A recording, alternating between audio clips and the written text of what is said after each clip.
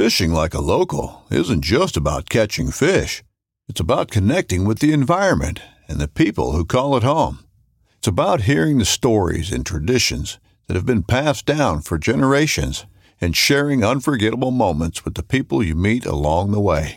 Fishing like a local is having an experience that stays with you forever. And with Fishing Booker, you can experience it too, no matter where you are. Discover your next adventure on Fishing Booker. This upcoming concert season will be all about the boots, and Tecovas is your stop for the best in Western style. Tecovas has seasonal and limited edition offerings this spring and summer, including men's and women's boots, apparel, hats, bags, and more. All Tecovas boots are made by hand in a time-honored tradition with timeless styles that are always on trend. And Tecovas has first wear comfort with little to no break-in period. It's hard to find this level of comfort paired with this level of style. Stop by your local Tecovas store, have a complimentary drink or two, that's WCB style, and shop new styles. The smell of fresh leather and friendly staff are at your service. Many stores even have leather custom branding to make your boots truly personalized. And with regular live music and events, there's no in-store experience like it. If you can't make it into a store, just visit tecovas.com. That's TECOVAS.com. They offer free shipping on all boots, as well as free returns and exchanges, and ship right to your door. Go to tecovas.com and find your new favorite pair of boots today.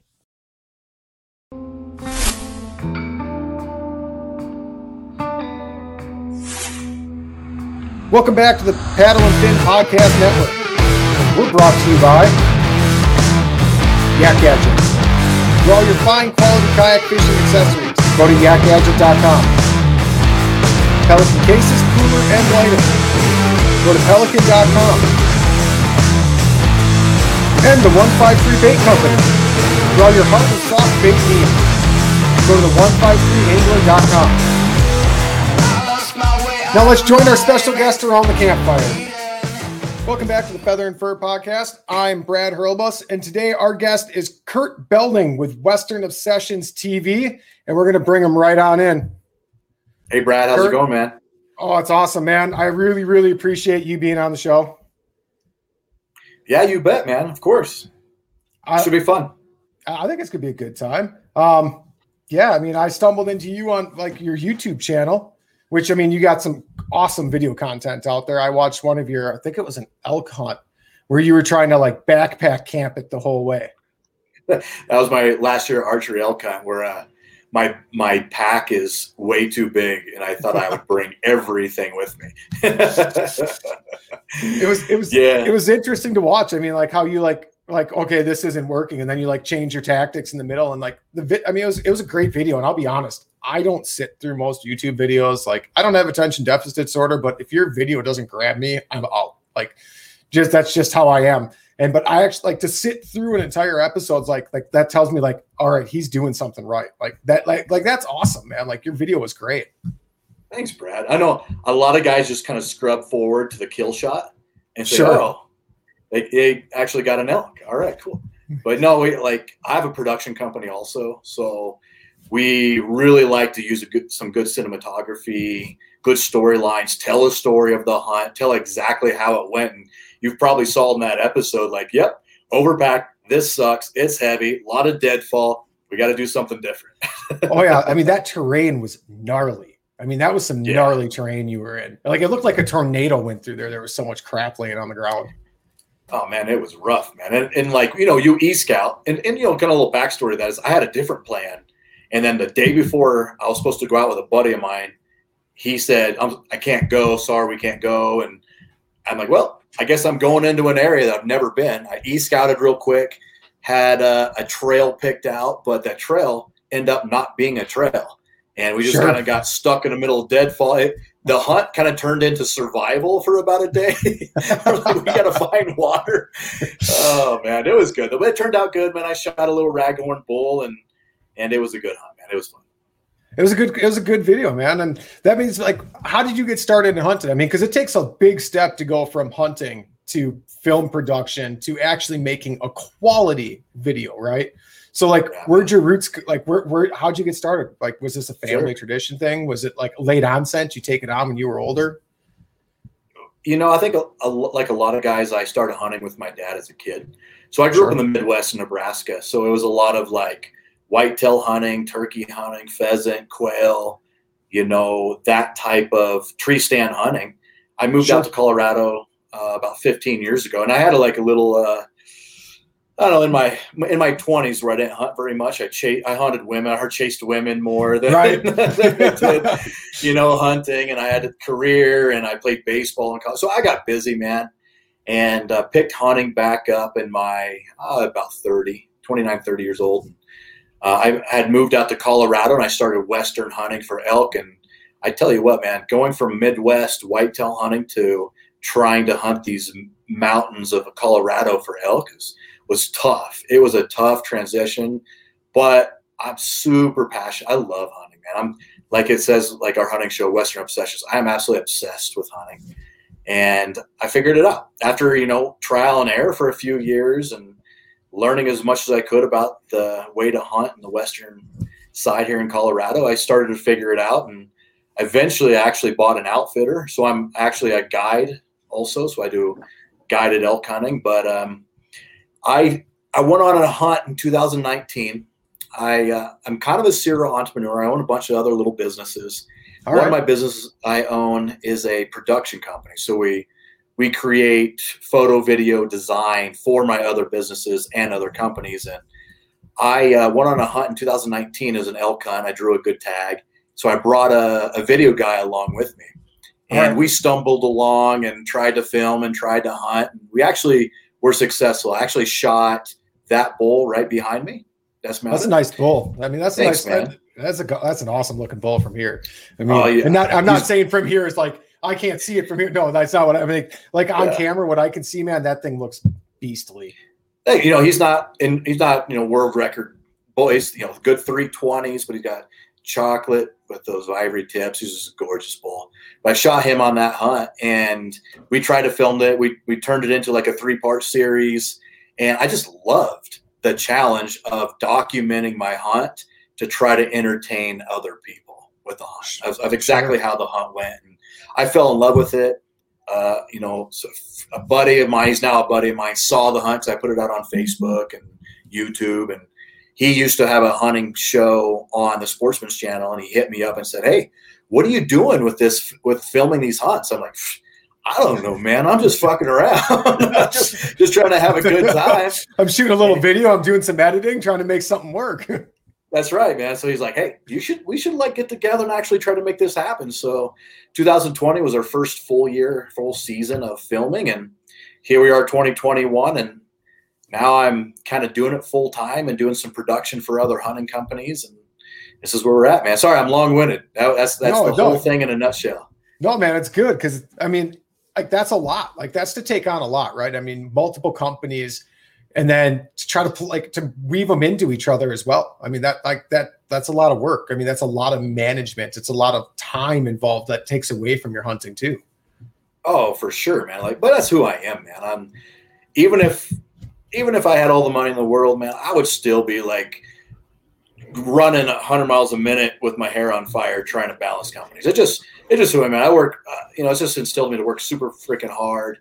I'm very productive. Every minute of the day, I'm trying to be productive, and I want to have it any other way. I really enjoy it. I get it, man. Like it's work. I mean, a lot of people think like people that listen to podcasts or watch video. I mean, there's so much work after the fact that goes into it, but when you actually get the enjoyment out of it, like for me, like part of the podcast is I just like talking hunting, right? But like a big part of for me hunting is mentorship, which I've touched base on tons of times in other podcasts. And like, I get so much enjoyment out of that as well. Like if you get enjoyment out of it, it doesn't seem like much of a job. And I know people say that, but it really is the case. It really is true, man. And kind of backing up a little bit, I'm 41. I'll be 42 in February. So here's what happened. I turned 40, and I call myself again a serial entrepreneur. So I've been an entrepreneur since forever. And I hit 40, and I was like, you know what? I think I had a little bit of midlife crisis. Instead of going buying the red convertible, I started a hunting show.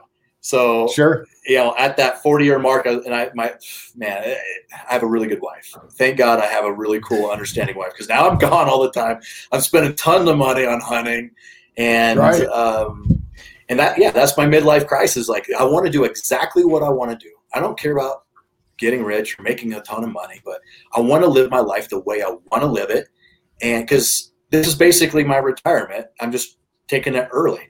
You know, when I hit 65, I can't go on mountain hunts after bull elk. And, you know, I'm doing that now because I want to live my life the way I want to live it. I want to live it right now. So that's kind of how I started doing this. And I tell you what, it is a lot harder than what you think it might to film and actually try to put together a good show that's entertaining for somebody. Even just to get a good kill shot on film is like super hard, man. So like these solo hunters out there that are doing it all themselves, filming, hunting, my hat's off to those guys. I mean, there's so much at play, right? I mean, the hide, angles, lighting, everything, like, especially when you're out in the mountains, right? I mean, that's a whole nother level of trying to make this happen. It's not like you and another guy are sitting in a tree stand waiting on the edge of a cornfield for a deer to come in. I mean, you guys are hiking and packing all this gear up the hill, up the mountain, and then breaking it down, taking what you need to shoot video of that day, hoping you don't leave something that you wish you would have, oh man, I wish I would have brought that lens with, but I saved the 5 pounds, right? That's right. Yeah, sometimes I got to pick, all right, do I want to bring my spotting scope or do I want to bring my camera? Because I can't have both. Oh man. But you know, the first season was a learning curve, man. I screwed up a lot. You know, that the episode you saw, we got a pretty good kill shot on good footage on that bull that we shot. But there's been times that I didn't get the kill shot or I screwed up some other shot. And it was super challenging. You know, I was on a rifle hunt where I was actually filming for a buddy and I'm holding the camera on a monopod. And I didn't even think about it. And his wife actually was the shooter. She shot, and obviously, like, I shook, and I screwed up the kill shot because of the sound of the gun going off, and you shake. And so that was, you know, hey, rifle hunt, bring a tripod. You know, every little thing, it's just a learning experience. And this season, man, hopefully that's going to be even better. How you start? Can you give us a little preview? How are you going to start the season off? Like, have you done any like crazy trips that you can like allude to? I actually just got back from Africa, hunting plains game in Zimbabwe. Nice. Yeah. How was that with COVID? Like, how was the travel experience there? Was it a mess or was it pretty solid? You know, obviously I'm wearing a mask for like 20 some hours straight on airplanes, on flights. So that was kind of a pain in the butt. But in hindsight, here's the biggest thing I took away from that as far as travel. I tried to bring my own rifle because I had a scope sponsor that I really needed to use on that hunt to get footage and film.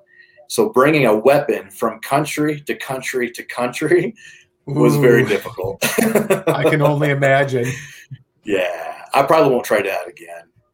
No, next time, maybe just bring the scope and some bore sighting stuff. Yeah, I should have just done that. Yeah, but you know, and I just built a nice custom rifle, so I wanted to use my own rifle. And I don't know. In hindsight, dude, I'll never do that again. I'll bring my bow, but I won't bring a weapon. You know, it got stuck in South Africa in the airport. And I hope this is okay to talk about in podcast, but the police. Okay, you're good. All right, the police in the airport are super corrupt. So if you ever travel to Africa to hunt, you go to Johannesburg, bring cash.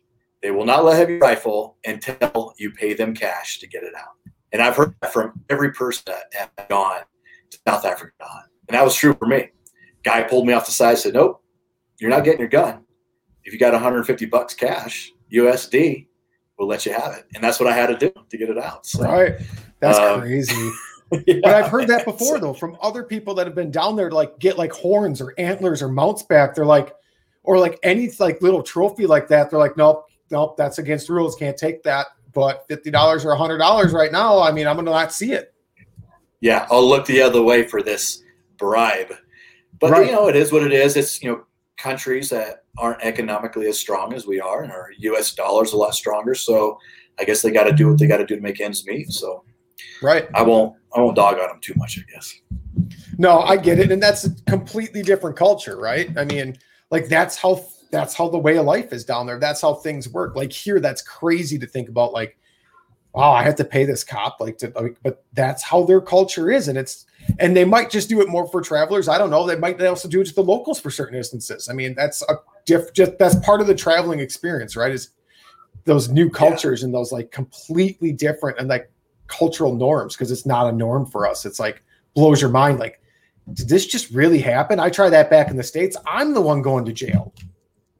Oh yeah. Yeah, you're right. It's a completely different norm. And you don't know that norm, because that was my first trip to Africa. And I didn't know going in. I'm like, oh, all right, here we go. Hopefully it's just a gun and I'm not ended up kidnapped somewhere with my head about getting chopped off. Right. You know, but, you know, I learned a lot of cool things hunting in Zimbabwe. Probably the coolest thing that I learned there was how important hunting is for the country, because that's one of the biggest revenue sources for them. Obviously, you know, as a hunter, you know, like conservation, hunters provide 99% of all conservation, but the money spent or the money given to that, because the country owns the animals, and a majority of that money that's spent on hunting in Zimbabwe goes to the government. The government takes that money for schools, infrastructure, you know, so it really helps the economy of Zimbabwe.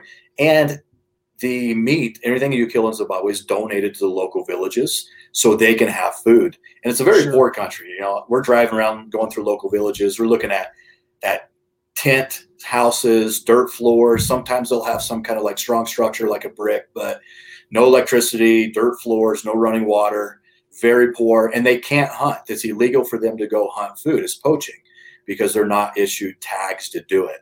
So as a hunter going into Zimbabwe, killing an animal, injecting money into the economy, injecting food for the local villages, I felt really good about what I was doing there.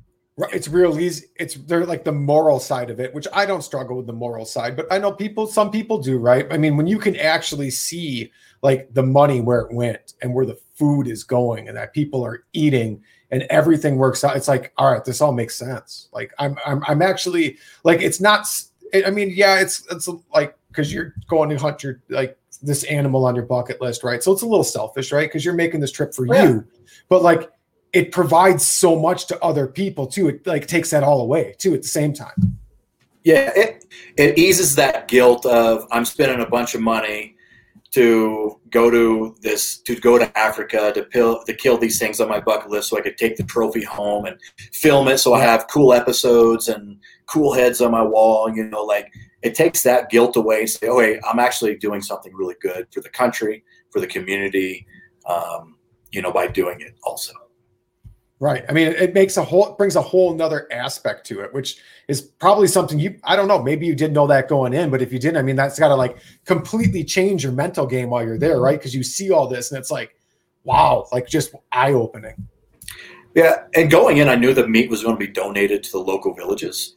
I didn't understand fully the level of poverty that I was walking into the local villages. And I didn't understand where all the money is going. I'm like, okay, well, I'm paying an outfitter or a professional hunter, some guides, some trackers. I'm sure they're making good money on this, but they're really not.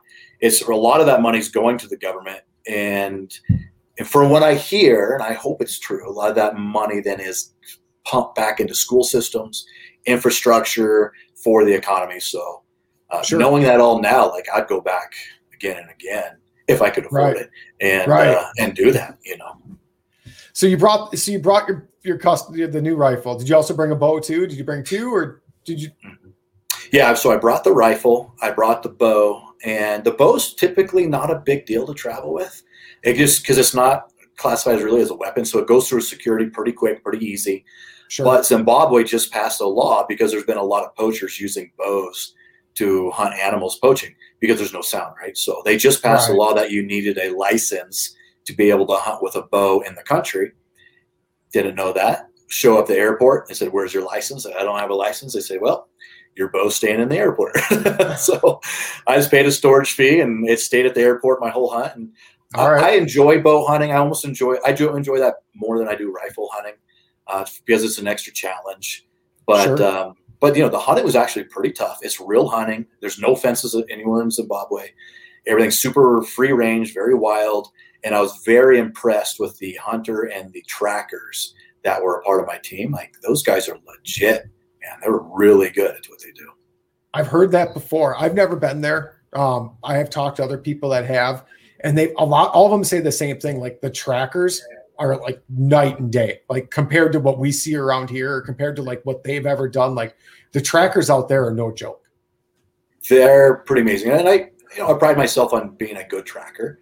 Sure. I can tell animals and sex and usually what day they may have come through. But these guys are seeing tracks that I can't even see with my naked eye, staring right down on the ground and telling me exactly what time they came through 2 days ago. And, they're just amazing, man. I was really blown away by their level of like expert hunting and tracking. It was really nice to watch those guys work. I guess it's probably like any other profession, right? Like that's what they do. They're a tracker. They're not out there trying to hunt. They're not out there prepping their hunts, scouting their areas, finding like all of that. Like their job is they track. Like that's what they do. And I mean, I guess if you focus on one item long enough, you're going to be an expert.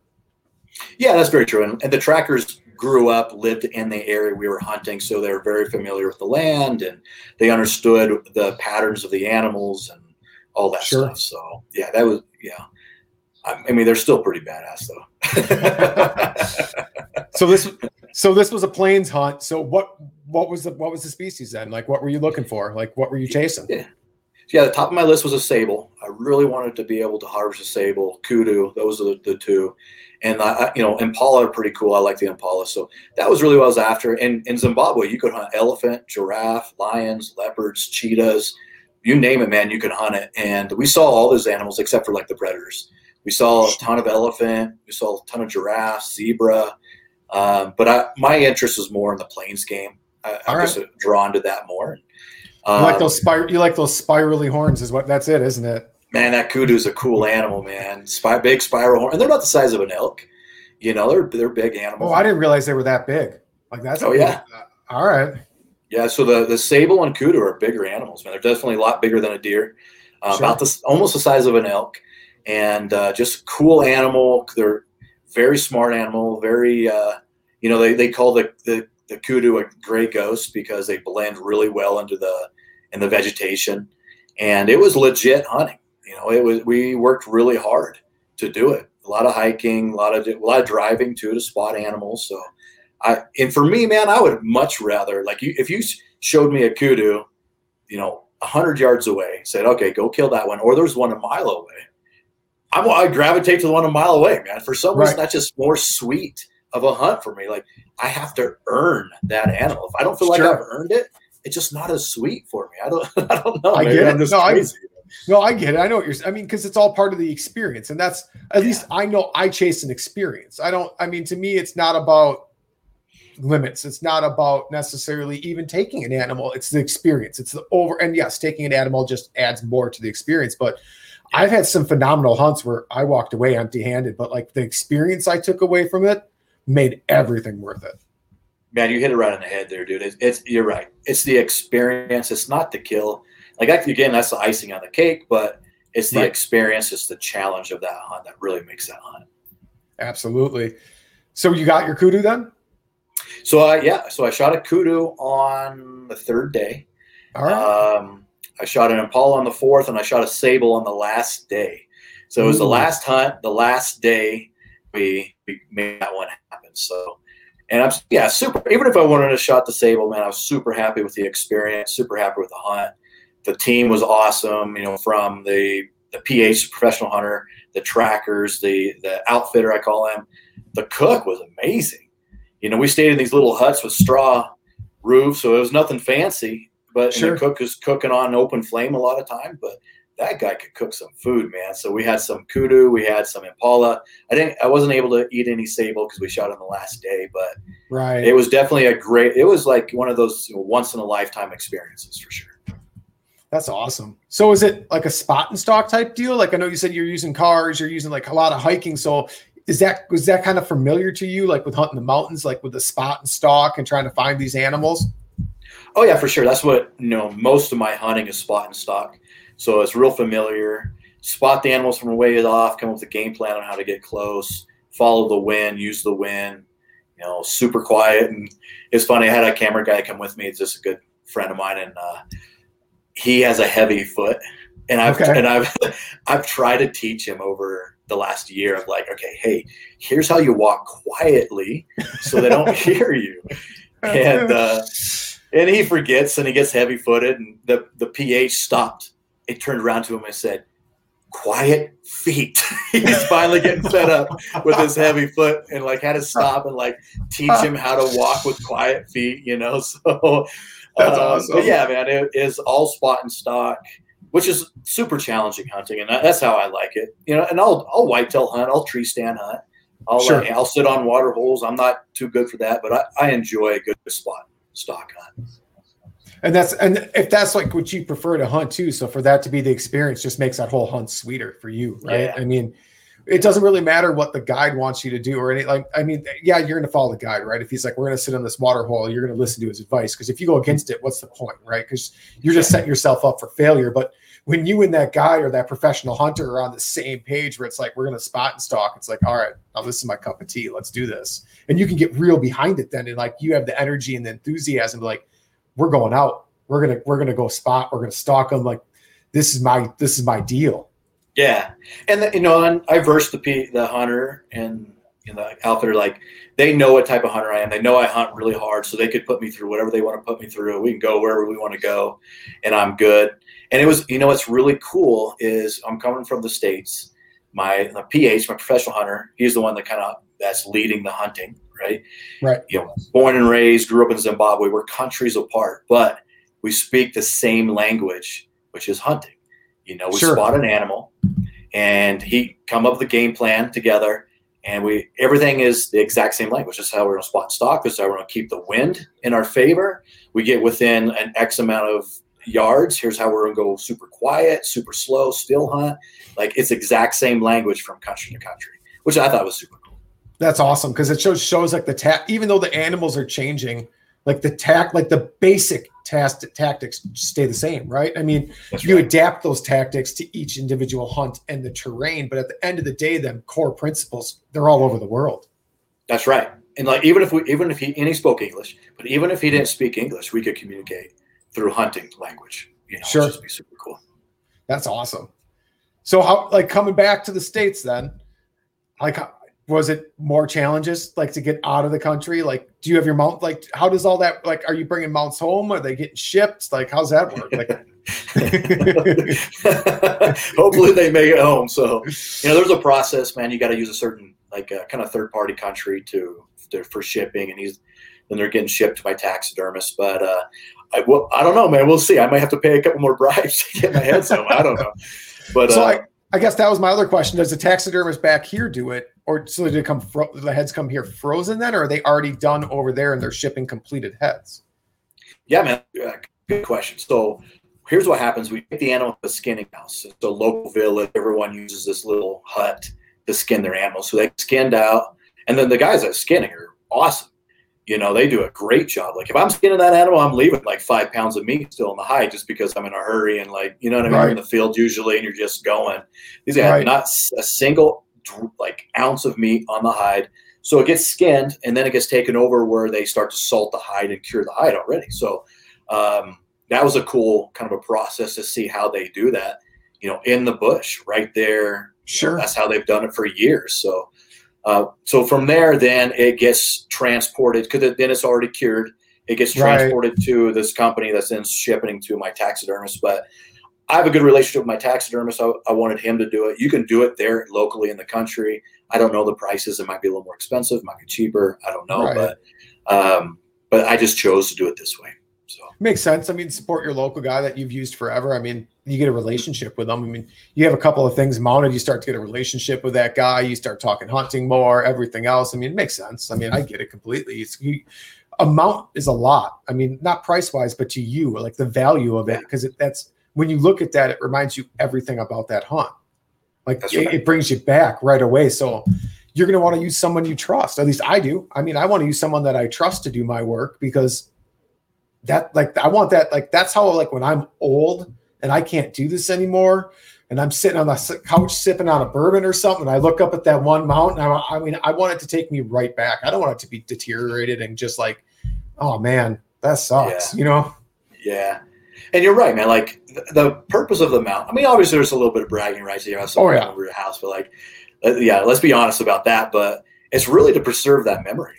So you walk into your room where you have your heads or whatever, and like you look at a certain mount, and you're like, you could remember that exact hunt down to the details. And maybe that was with a family member, maybe it was your dad, maybe it was your grandpa, that you're preserving those memories with, that you can go right back there. So it's important, man. And, it's not just for bragging rights. I don't have just a bunch of dead animals hanging on my wall. It's preserving the memories. And what's cool about what I do is like, now all those memories are filmed and documented. So not only do I get to see the head, I can go back and see the episode and remember all those details of that hunt and everything that happened.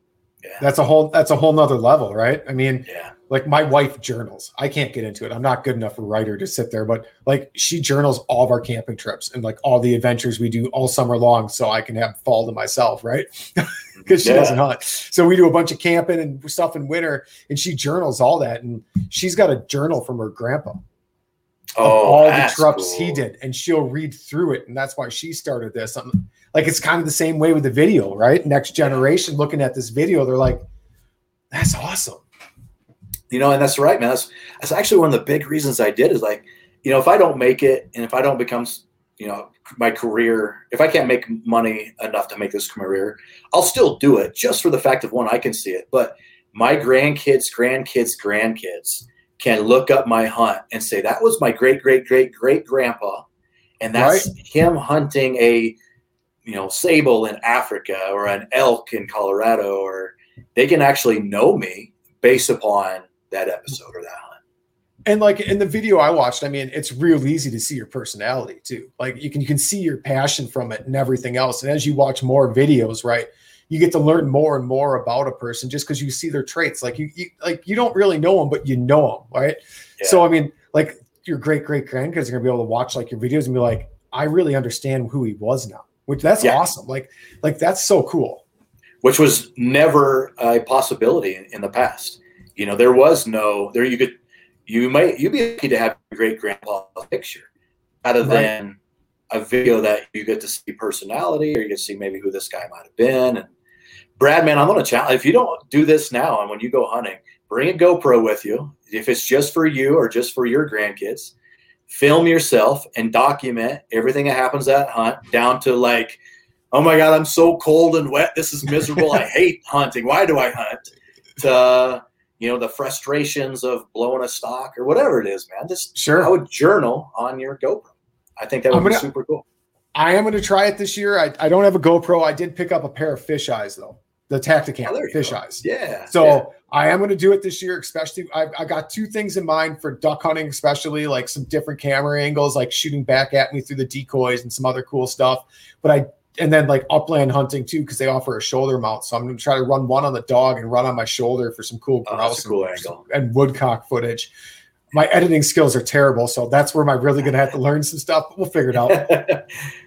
But you are right though, and I think about it. All I do is like these minute-long clips for like Instagram and that. I don't document it. I just shoot like hero shots, hero videos. I tell the cool like 15-second reels, 30-second reels, or minute-long clips. But that is something I wanted to try to do this year, is actually like document the hunt and like even maybe shoot some B-roll and like try to put something halfway decent together at least once, to appreciate how much work also goes into it for you guys, like when you're really doing it at that level. Yeah, man. And like you kind of said, is like that video you watched grabbed you. And I really hope that I'm correct on my thought process of, it's cool to see a hunt and to see a kill shot and see what animals got taken, but I really enjoy seeing a real hunt. And what I mean by that is like, I want to see the struggle. I want to see you like screw up. I want to see like you fall in a river or something. Now you're all wet. Like that's really enjoyable to me to see. Well, I'm not the only one that makes those bonehead mistakes. You know what I mean? Right. Right. Absolutely. It's just more that the storyline, it's just more sweet to watch. I think it's just more valuable. Even if you don't kill something, man, I'd love to see what that hunt was all about and why you didn't kill it and what mistakes you made. And that's just super cool to watch and follow along, I think. And I agree, because I had a duck hunt last year where I took a guy out for his first ever duck hunt. Like I said, I mentioned I do a lot of mentoring. So he wanted to come back out, and I scouted this marsh, and there was ducks everywhere. And I'm like, all right, we're going to get back into a spot that I guarantee you no one's ever going to try to push back into. And we pushed this canoe through this little tiny channel through the cattails, which I had already scouted in spring. So I knew it opened up into this little pothole. I'm like, this is going to be awesome. Because I know none of the guys with like the bigger mud boats, I have one, you can't get it in there. Yeah. And there was ducks. And we had 2 ducks drop in real early in the morning, like right at shooting time. I'm like, and they scooted off. I'm like, well, nah, man, this is solid. This is going to be a hunt. And we watched thousands of birds all day long come nowhere near us. Oh no. And that would have been one of the ones to like document where it's like, and they wouldn't want anything to do with that marsh at all. Like they'd come by there, they'd go high, they'd skirt it. You could just tell it had just been over pressured. And I was still too close to it. I was still too close to that like known pressure area. And like that had been one to document where it's just like when everything's right, you scout it and you thought you had it and the morning looks so great when you got ducks landing in the decoys like right before shooting time and they're gone. And then like you're constantly seeing birds and nothing comes by you. Like just that legit frustration, and the paddle back was into like this ridiculous headwind and the water was way low. So at times I was out of the canoe, like pushing it through muck, like kind of sitting on it, like a paddle board almost with him in the front. And I'm like, to record that now and look back, like it had just been like one of those hunts where people are like, all right, that's the suck. That's the suck, man. That's right, dude. And that's hunting. That's hunting, man. Like it's not this Hollywood thing where you're going to kill some Pope and Young thing every time you go out. That's not realistic. That's not how it works. Like that, what you just went through, that's real hunting. It is like, right. I was on a hunt last year. I got stuck with my truck and we spent almost an entire day trying to get my truck out of the snow. And like, we filmed it. Now, hey, that's hunting, man. Right. Right. It's part of that adapting and overcoming. Like the hunt, like every hunt is different. Like I've never had 2 hunts be the same. I don't think that's you can, because there's always some other challenge. The weather's different. Or even if it's not that day's weather, the week before was different. So it's muddy or there's snow or there's ice still. I mean, there's always some new challenge every time you hit the field. Which makes it so exciting to want to go out and do it again, because it's never the same. You may have a plan where you think, okay, like you did, I think this hunt is going to be like this. Right. That rarely happens. Whatever plan you think you have in your head of how that hunt's going to go down, it's not going to happen that way. Agreed. And it's the hunts you have like no confidence in. Like opening day for deer hunting 2 years ago, I got out real early and I knew my father-in-law and my 2 nieces were going to be coming out. And they were going to come out later, and they like to sleep in. That's fine. I don't care. My father-in-law's older. It's his land. I mean, go ahead, sleep in, right? It doesn't bother me at all, because if I don't shoot a deer, I don't care. Do I want to? Yeah. I'm out there just to sit back, and like that's my time where I slow down in a tree stand, because I'm from Wisconsin and we tree stand hunt. Yeah. And 8 minutes after shooting light, I had that guy right there come walking down the slope of the hill, stop 60 yards away. I'm like, I call up my father-in-law. I'm like, so you guys here yet? They're like, yeah, we're just getting in. I'm like, all right, you're gonna hear me on the ATV because I'm pulling one out. They're like, what? Yeah. But that was super cool, because that's actually my first experience filming, because I got that kill shot on film with a GoPro just mounted to the gun bar, like the bar of the, and that, like, all right, that's cool. So later on, I actually filmed and tried to roll it together, and I haven't released it at all because it's my niece and it was her first year hunting. So like when we went out that afternoon, like I filmed her like as best I could, like with my vision of like all of it. And we actually had a monster walk out, like, and you can see, like, I got her in a different camera angle, like just shaking, because I had the GoPro facing back at her. And then I'm with my other camera, like zoomed in, and my editing's terrible, but I gave it to her and she's like, this is awesome. And because she's 15, I've never put it out there publicly, right? Because I respect her at that age. But I mean, like, it's so cool. Like and it's cool because she's got her great grandma's 35 Rem for a rifle. Oh, that's cool, man. All right, I got a story for you too. So you see her holding this old 35 Rem, just shaking. And it's awesome. It's just awesome. Yeah. I took my daughter on her first whitetail hunt last year. Okay. And my uncle had passed away a couple of years prior to that, and he handed me down his old 243. And I have memories of this old 243 from me as a kid, like 5, 6 years old, of him shooting a couple deer with it, going hunting with him. So I have his 243. We're taking her out on her first hunt, and she ends up shooting this about 140-inch whitetail, which is bigger than the whitetail that I shot that year. And I filmed it all. It's on it's an episode on the Western Obsessions TV's YouTube channel. and filmed her excitement, and she got to do it with my uncle's 243. It was a very cool experience. I know he was looking down, man, just grinning ear to ear, you know?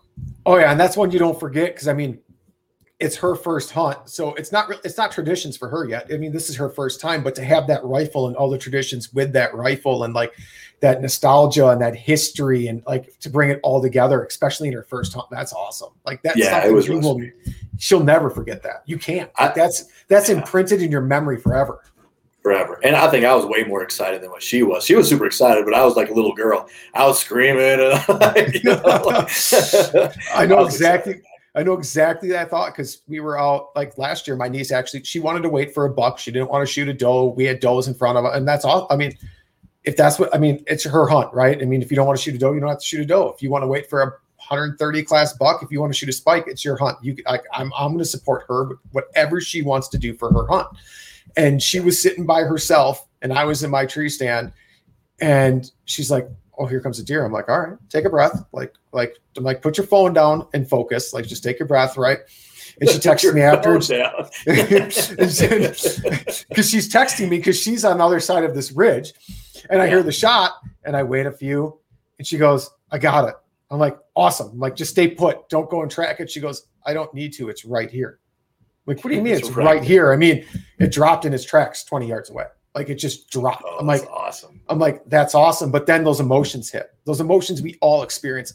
I still experience with everyone. And she's like, I'm sad. I'm like, it's part of it. Like these creatures are gorgeous. They're amazing. Every time I take one, I make that excitement of that initial excitement absolutely gets replaced with a little bit of guilt for me. I mean, it's normal. And like to walk her through those emotions until I could get over there, because I waited a little bit because I didn't want the thing to jump up, right? So I'm like, just relax, take it all in, take some breaths, and to like walk her through those emotions and then get there and like see the smile.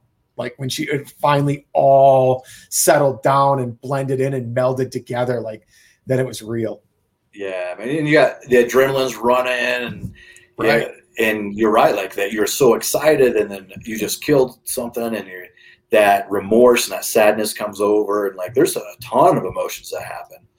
And the thing that I really focus on after taking an animal is I make sure 100% I use that entire animal. Like I make sure either I eat all the meat or I give it to friends and they eat all the meat. And that's just a really big deal for me because of that emotion right there of like, I just took that animal's life. Now, out of respect for that animal, I'm going to make sure every piece of that animal is used and taken care of. 100%. I agree. And I'm the same way. I mean, I got to make sure. I mean, I might even be a little more over the top than some. 3 years ago, I lost a really nice buck with my bow and I jumped a shot. I don't know if it made it. I don't know if it didn't, but I hung up my bow for the year. Like, I'm like, all right, that was my buck. Like I screwed this up. There was enough blood where I don't know what happened to that animal. I'm like, I can't take another one. And I had people like, it happens. It's part of art. I'm like, I get that, but I respect the animal so much. Like I couldn't go back out and like get out of my head that I already took my buck this year because I didn't find it. Like I couldn't and I know I didn't. Legally, I don't have to tag that deer or anything, right? But personally, like my morals, and this is me. I'm not talking for anybody else, and whatever you choose to do, it's your hunt, it's your tag. There's no law that says you have to do this.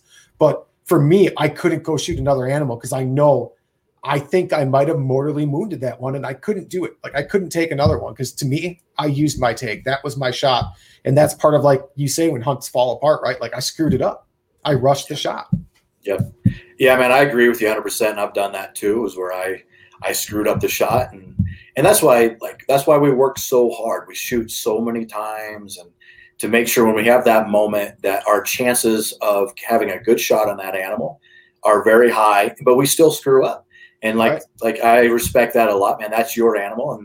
And when I guide hunters also, that's how I do it. It's like if you hit an animal, you draw blood, that's your animal. I'm sorry if you don't think it's fair, but we're not out here just wounding a bunch of animals. That's your animal. If we can't find it, I'm sorry. I'll do everything I can do to find that animal. And I'm taking a couple guys hunting this year that's never gone, and I've went out shooting with them, and I let them know straight up, you're not ready to shoot. You need to keep shooting. If you can't feel confident, I need you to be 90% kill shots from 20 to 50 yards. If you can't do that, I'm not letting you pull the trigger. west with a bow. So like, I'm not letting you pull the trigger. You can come along, but you're not hunting. You're not shooting anything. So they're out there shooting again. Well, no, I get it, because like I look back and I screwed it up, because there was the best buck I had on trail camera that year, and it came right in hot on a doe. The doe never saw me, but the buck did the whole time. But that doe was hot, so the doe would walk. He'd be watching me, and then he'd put his head down and follow the doe, and the doe just came right up the trail. And then when I tried to get the bow up, he spun right when I released. Like I should have been more patient. I shouldn't have tried to rush it, because I knew he was watching me. Like I really shouldn't even have shot. Like I should have just it's not right. It's not good enough. Like, yeah, the doe hasn't seen me yet. That's the only reason this buck is still here, right? And I rushed the shot thinking this is my only opportunity, when I don't know that. Like I had that deer pattern. Like unless that doe took him to another county, which can happen, right? We don't know. Who knows when the heat comes, right? When the rut's in full swing. But odds are they'd have been back there this afternoon when she was walking back the other way. So that was that's where I'm like 100% on me. Like I screwed that one up. Yeah. Well, get excited, man, when we make mistakes. That's part of it. And that was the first time I'd ever experienced a buck watching me in a tree stand the whole time and just following a doe. Oh, what is like, okay, like this is fine. Like this isn't fine. Like, what do I do? And I'm like, oh, this is the buck I want to shoot. I'm like, yeah. So I learned that lesson, but it's a lesson that I had to learn, because you're not going to learn some of those unless you're in the situation, right? And you have that experience. Right. It's funny. Like every species on the planet gets real dumb when we get horny. Yeah, he knew. He's like, I know there's a hunter there, but there's this hot doe, man, and I am not leaving her. Right. Like I don't know how she didn't see me. Like she never saw me. He never even alerted her. She just didn't. She just kept her head down and kept grazing all the way up this trail. I'm like, okay, you must be the dumbest doe ever. Well, I'm looking forward to next season, though. I am. Yeah. What do you got? You got anything crazy? I mean, I'm sure. I mean, you got to have big plans with the film crew, right? I mean, you got to have one of them. You got to have something planned that's just like, this is something unique. Well, and I do. That's a funny thing you said that, but I have a bunch of hunts I'm going on. I drew a Arizona elk tag, which that should be a good one. Got some tags here in Colorado, but I'm doing probably the dumbest hunt I'll ever do in my life. We'll be starting September 2nd here in Colorado. And so just a little back story on this is I'm big into fitness. I'm a very kind of a fitness freak, a CrossFit gym. So, and let me go back even further than that. So 2 years ago, I guided two guys. One was 69, the other guy was 72. And it was an archery elk hunt. And I was a little nervous about it because of their age. But those guys kicked the mountain's butt. I mean, they were all over it. They were super in shape, and they just did awesome. And that made a big impression on my mind, because in my mind, I'm like, oh, how many years do I got left to hunt the way I want to hunt? So, at some point, I'm going to have to slow down. But, like, if these guys are doing this at 70 years old, man, like, I want to be like these guys. So I've always been into fitness a lot, but I really ramped up fitness. I own a CrossFit gym, so I do a lot of CrossFit. And I got sponsored by this brand called 10,000. They're a men's athletic apparel company. They do these really cool things with their athletes called Feet of Strengths. And it really what it is, just some crazy ass fitness thing that they have their athletes do. That's just out there. Like the last Feet of Strength was a guy ran 100 miles around Central Park in New York. I'm pretty sure if it wasn't nonstop, it was like within a short time period, like within a day or two of running that. So just crazy stuff. Another guy went to like Alaska to spend a certain amount of minutes under the ice in Alaska swimming, like just crazy fitness feats of strength is what they call them. So they asked me if I wanted to do one, and I'm their only hunter fitness guy on their staff or on their sponsorship. And I was like, sure. What do you guys want me to do? And they're like, how about you do a 100-mile ruck in the mountains, no food or water, and get 100 miles in 4 days? I'm like, man, that is absolutely insane. That is absolutely stupid. I'm in. Let's do it. So when I did push them a little bit, I was like, listen, guys, this is just going to be a hiking video. If I got to do 100 miles in 4 days, that's all I'm going to be doing is hiking, because it's not like I'm on trails. I'm not on a road. I'm in heavy timber, going over 13,000 foot mountains. Like I can't move fast. I'm like, give me like 5-6 days. So they're like, okay, cool. You have up to 6 days to get 100 miles in, no food or water, living on the land. I'll have an elk tag in my pocket. I'll be able to hunt small game, grouse, stuff like that. So Sure. Again, whoever's watching and listening to this podcast, if you're going out on an elk hunt, do not do this. This is the dumbest way to elk hunt that you can do. Ideally, I would sit up high on a glassing knob, and I'd glass for hours in the morning, glass for hours in the evening, find the elk, come up with a game plan, put it on spot and stock. I would not be hiking all day long, hoping to bump into elk. Very dumb. But, as I hit the midlife crisis of 40, I'm like, if I don't do something stupid and crazy now, when am I going to do it? So right, I'm going to do it. I've been training. I've been doing a lot of running, a lot of CrossFit, Sure. Getting myself in shape to make that 100 miles, because that's going to be miserable. It'll be filmed. I'll have my camera crew there. They're having their camera crew film it. So it'll be put out on our channels, their channels. I have some other sponsors that will be involved in that. And it's going to be, I don't know. It's going to go one way or the other. Either super cool or super lame. I don't know which way it's going to go. 6 days in the mountain, you can have everything from hot to cold to snow to rain. I'm thinking like trying to pack the gear. I'm assuming this is archery, right? Yeah, archery. So are you gonna like all your small game? Are you gonna just bring extra archery arrows? Are you gonna bring extra small game tips for that and run your archery bow? Yeah. So now you're talking extra arrows. You're talking enough clothing for it all. Yeah. Water filtration. That's gonna be the only option there if you can't bring water. Are you allowed to, I'm assuming you're allowed to carry water though, right? Yeah, if I wanted to. Yeah. After I filter the water, right. I'm not allowed to bring it from the trailhead or from my truck in the trailhead up to where I'm hunting. I have to find the water on the mountain, which is fine. That's what I do anyway. I don't ever pack up water. It's too heavy. So I always filter water on the mountain, and I'll carry water along with me. But I've never done 100 miles. 10 miles a day is pretty common for me to do. I can do 10 miles. But you're talking, almost 20 miles a day without food, without carbohydrates, without fats, without your fuel. Who knows what's going to happen day 3 or 4? Like I might be a zombie. I might fall off a cliff. I don't know what's going to happen. The only nice, it is going to be in a safe environment though, because you're going to have multiple film crews with you, and they're not doing this hunt. They're there to document. Right. They're eating. Right. They're eating. They're going to have food. If on day 4, you're like, I don't even have enough. I don't have enough glucose left in me or sugar left in me to even move anymore. Safety is going to come first, right? But the mental game there is because obviously you're very mental determined. You can tell, just talking to you and with your training, it's going to take to the point of they are probably going to have to be we're done. You can't push any harder. Yeah, they'll have to pull me off the mountain.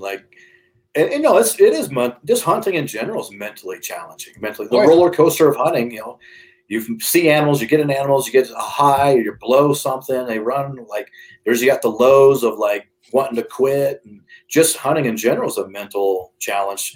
To do that with having to hike so many miles with no food, it's definitely going to, multiply that by 100. So hopefully you don't see me break down and crying about not being able to find elk. I don't know.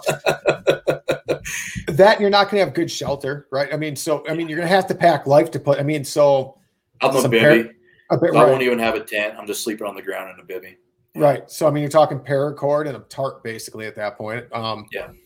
So you're not going to be that comfortable sleeping. You're not going to get a good night's rest probably, unless you can find a whole bunch of pine boughs you can stack up to lay on and make a cot or something one night, right? Yeah, that's right, man.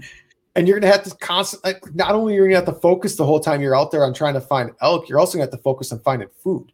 Yeah. Yeah. Finding food. So it's somebody just and I know you watch some of these shows Alone. Have you seen Alone, Brad? I have. Yeah. Super cool show, man. They're surviving with just minimal stuff, but the catch is they're not hiking 20 miles a day. And they're going much longer times without food, but to expend that many calories without bringing any calories in is making me a little nervous. My training, having a surplus of calories. So I'm actually 10 pounds heavier than I normally am, thinking that maybe that's a little energy storage for me, a little bit of body fat. But on the flip side, that's 10 pounds more I got to haul my ass around the mountain. Right. So you got to balance. You got to balance those extra reserves you're packing on compared to like the muscle like it's going to take to haul them around. Yeah, and I'll have a sat phone with me, so in case anything goes bad, we can get some help. But yeah, man, it's going to be interesting to see. So we'll do that the first week of September for 6 days, and we'll see what happens. I probably won't have the episode out for probably 60 to 90 days. So, but I'll put some stuff up on my Instagram, kind of alluding to what happened to the hunt and stuff like that. So sure, some good teasers. Some teasers, yeah. Oh yeah, which might be me crying on a rock about not being able to eat. I don't know. So I mean, you mentioned grouse. I know there's grouse up in the mountains. What about like squirrels, rabbits? Like, do you have like all the various small game up there that you can kind of focus on, or like is that pretty slim pickings when you get like what type of elevation are you starting at? I guess. I'm not 100% sure where I'll start, like with the trailhead, but we'll definitely be above tree line most of the time. So we're looking to be above 12,000 feet. Okay. Most of the time. And that's just a little easier hiking. So if I stay down low, I got to deal with deadfall. I got to deal with heavy forest. That's pretty rough hiking. So my plan is to stay above tree line and move as much as I can that way. Glass down in valleys for elk or at the tree line for elk. But yeah, as far as small game, it's funny. And here's how I expect this to happen. When I'm out hunting, I see grouse everywhere. There's always grouse, right? And they're dumb little birds that don't fly right away, and you can almost catch them with your hands. And I guarantee you on this hunt, I probably won't see one grouse, or if I do, they'll be 100 miles away. It'll probably be more challenging than what it normally is. But as far as what I can eat, any small game, and I've been researching this, so, types of grouse, types of squirrels, those type of small game. I've done some research on berries and mushrooms and plants, but to be honest with you, I just don't feel that confident and comfortable eating that. All it takes is one wrong berry, right? Identify wrong, and then my hunt's over, game over, right? So right. I'm going to stay away from the berries and mushrooms and plants and just stay with small game and water. And ideally, here's how I'd love for this hunt to go down. Day 1, I'm hiking to find elk. Day 2, I'm in elk. I shoot a bull, and I spend the rest of the 100 miles hiking the bull off the mountain. That's how I'd like it. And if I got to carry some out in my stomach, I'll do it. Right. So right. Yeah. Constantly just refueling with some fresh elk meat, and then you pack 15 miles one way, 15 miles back that way. There's 30. Now we're a third of the way there. Yeah, that's right, man. And me myself, it would take me probably 5 trips to get the elk off the mountain. So yeah, if I'm 15 miles out, that should be close to 100 miles right there. Well, there you go. That's an easy plan. That it's easy, right? That's just how it's going to work. That's how I'd like to go down, but you know how that goes, man. Right. Well, see, now if you keep focusing on like trying to figure out the berries and the mushrooms and the plants, so you have a backup in case the squirrel or the grouse aren't there, then it will go that way because you spent all this energy trying to prepare for it not to work that way. Right. Now, if you don't do any of that, then you know for sure like you're not finding elk and you're going to starve. Right, exactly. No, man, that's going to be a super fun episode to watch because that's going to be grueling. Grueling. I don't know how else to put it. I'm sure there's going to be some drama in there. I joke around I joke about it, but there's a lot of truth to it. Like hunting with me, there's always a moment where it's like, oh shit, our life is on the line right now. Like, this is real dangerous. What's going on? Like, how did we get in this situation? Like, I joke around about it, but there's some truth to it. Like that archery elk hunt, like we got to find water. We don't have any water. We're stuck in deadfall, so we suck. I went on a mule deer hunt where we got stuck. We were going to have to call call someone to come pick us up, and we're out in the middle of nowhere with no cell service. We're going to sleep in the truck for the night. Like, there's always some element of danger when I'm hunting. So I don't know why it happens. It just happens that way. So I'm sure there's going to be a lot of drama on this side. Well, you're really upping the ante on the danger level with this one. I know. But I mean, it's going to be super cool. I mean, because not only that, but 10,000 is going to be filming this, right? So it's going to bring this hunt and these experiences to a whole group of audiences that probably has never seen something like this and has witnessed the emotions and like that it's like a lot of people have a preconceived notion of what hunting is, especially people that don't agree with hunting because they don't know what it is. They just think we're killing animals for fun. And it's not like that at all. I mean, I'm sure there's some people out there that do, right? But like most of the hunters I know have one of the best moral compasses I've ever seen. Right. And like we have so much respect for the game. So like to bring this out through a fitness side that they probably never would have watched an episode like this ever. But they're like, all right, it's got to be extreme. So I'm going to watch it just because it's extreme because that's all they do is this extreme hunt, right? And then for that to open up that, I mean, you don't like, that could like completely open up like to a bunch of people like, I want to try to hunt elk on a mountain. Like, what have I got to do this? I mean, with hunters' numbers constantly falling, like this could open up a completely new avenue. Right. Yeah. And you're spot on with that because you're right. It could open up a whole new demographic and respect for hunting. And most of the hunters that I see actually respect animals more than the non-hunters, the people on the other side of the fence, right? Like that are advocating to not have hunting. And what people don't understand is hunters contribute almost all the contribution to conservation, to conserving that animal's way of life, conserving the land for the animals. They just don't understand that. And I get it. They just said, not versed with it or a little naive to it. But yeah, maybe I can break some fitness into the fitness barrier a little bit and show people what elk hunting is about on kind of an extreme side. And, right. As hunting numbers are going down, I do see a population of hunting that's increasing, and it's archery elk hunters. New archery elk hunters are expanding dramatically. And it might be, some of those guys like Cam Haines, Joe Rogan, those guys are in, everybody watches that. They think it's super cool watching these guys do it. And, but I see there's a lot of new hunters out there. I get messages all the time from new hunters asking questions and what they should be doing or not doing. So it's really cool to see that. And there's a big influx of women hunters in the industry too, which is very cool to see. I will agree with that. I've actually had quite a few women on my show. Like at one point I was going every other. I don't know how that worked out, but I've met a few through DSG is a big women's hunting clothing, and it's out of Madison here. It's Middleton technically. And I know a person that worked there, and I met a bunch of these phenomenal women that are just more passionate than I even am about hunting and like how they're breaking into the industry and like really opening up light to it. And like, they're finally starting to get some gear that's actually built for them rather than them trying to use like youth gear or small men. Like they're actually like, it's being designed. It's awesome to see that. Like it's great. Cool. And the hunting industry needed it. It really did. Yeah, it really did, man. It needed a different demographic than the, 45-year-old white guy with a big belly, right? Like the Bubba's, like the old school videos that you used to see. But, with the fitness side coming to archery hunting, be pretty fit to do it.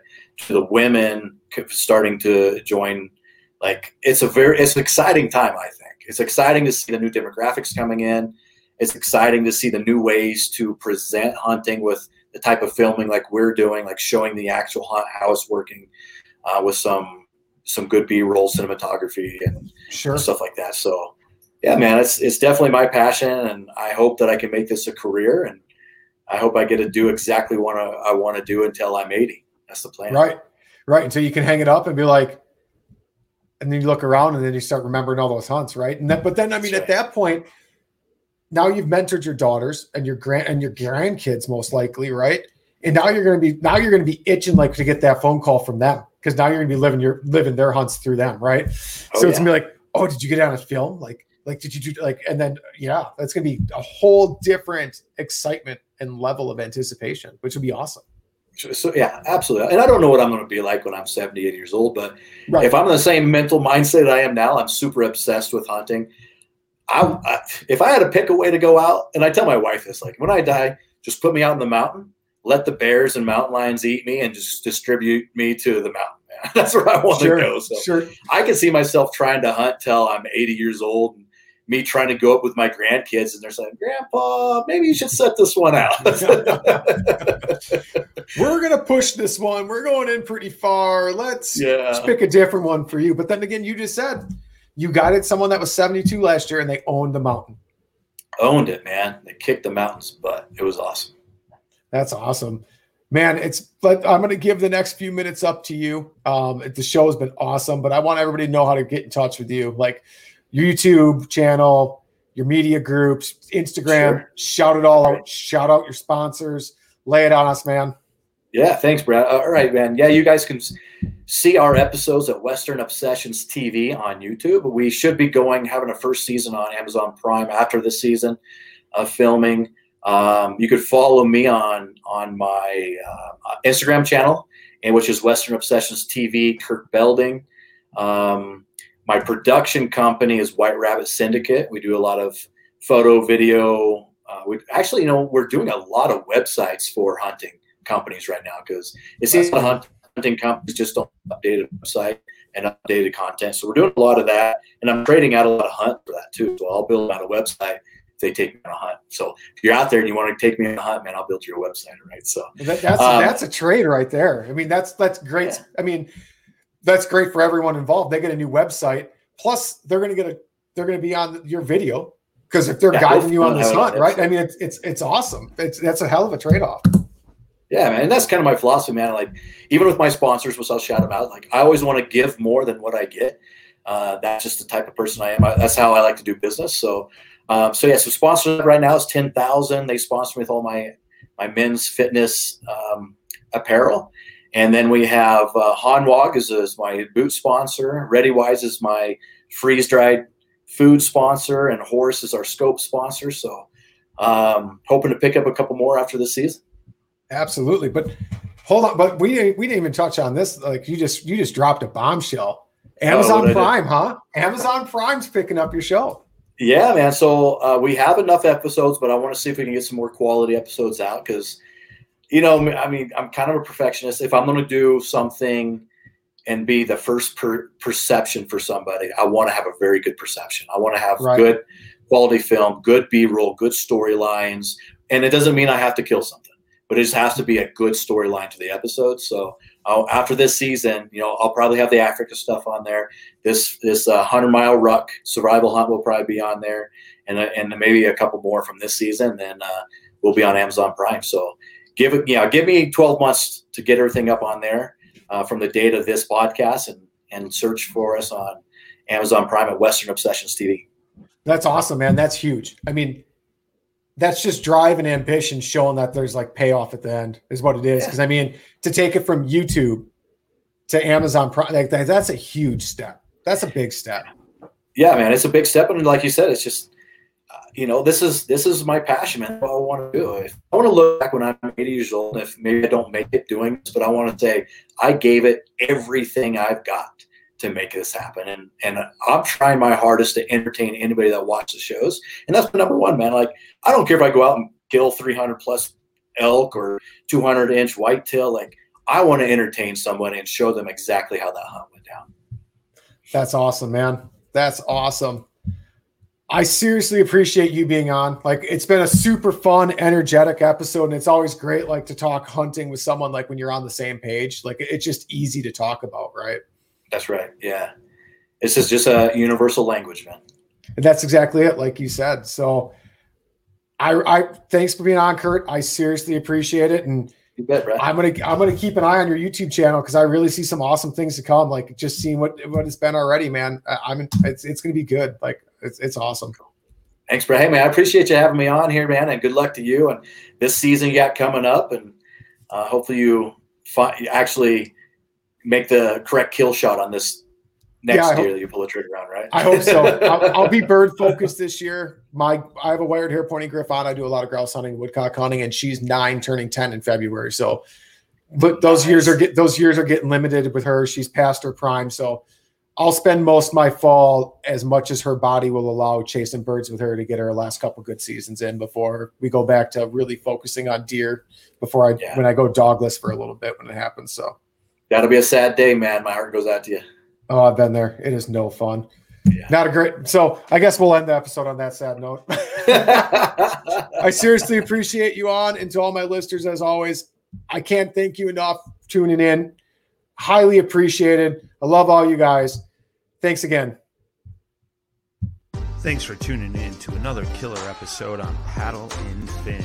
Don't forget to go check out our website at paddle&fin.com. Don't forget to check out the YouTube channel at Paddle and Fin. If you got a question, comment, want to hear from a future guest on a future episode, feel free to email us at paddle&fin@gmail.com. Don't forget to follow us on social media at Paddle and Fin on Facebook and Instagram. Shout out to our show supporters, Angler. The Angler button and app just makes for a better time on the water and creates a virtual logbook for every fishing outing out on the water. Shout out to Rocktown Adventures, located in northern Illinois, for all your kayaking, camping, and hiking needs. Shout out to Jigmasters Jigs. When in doubt, get the jig out. Go to jigmasters.com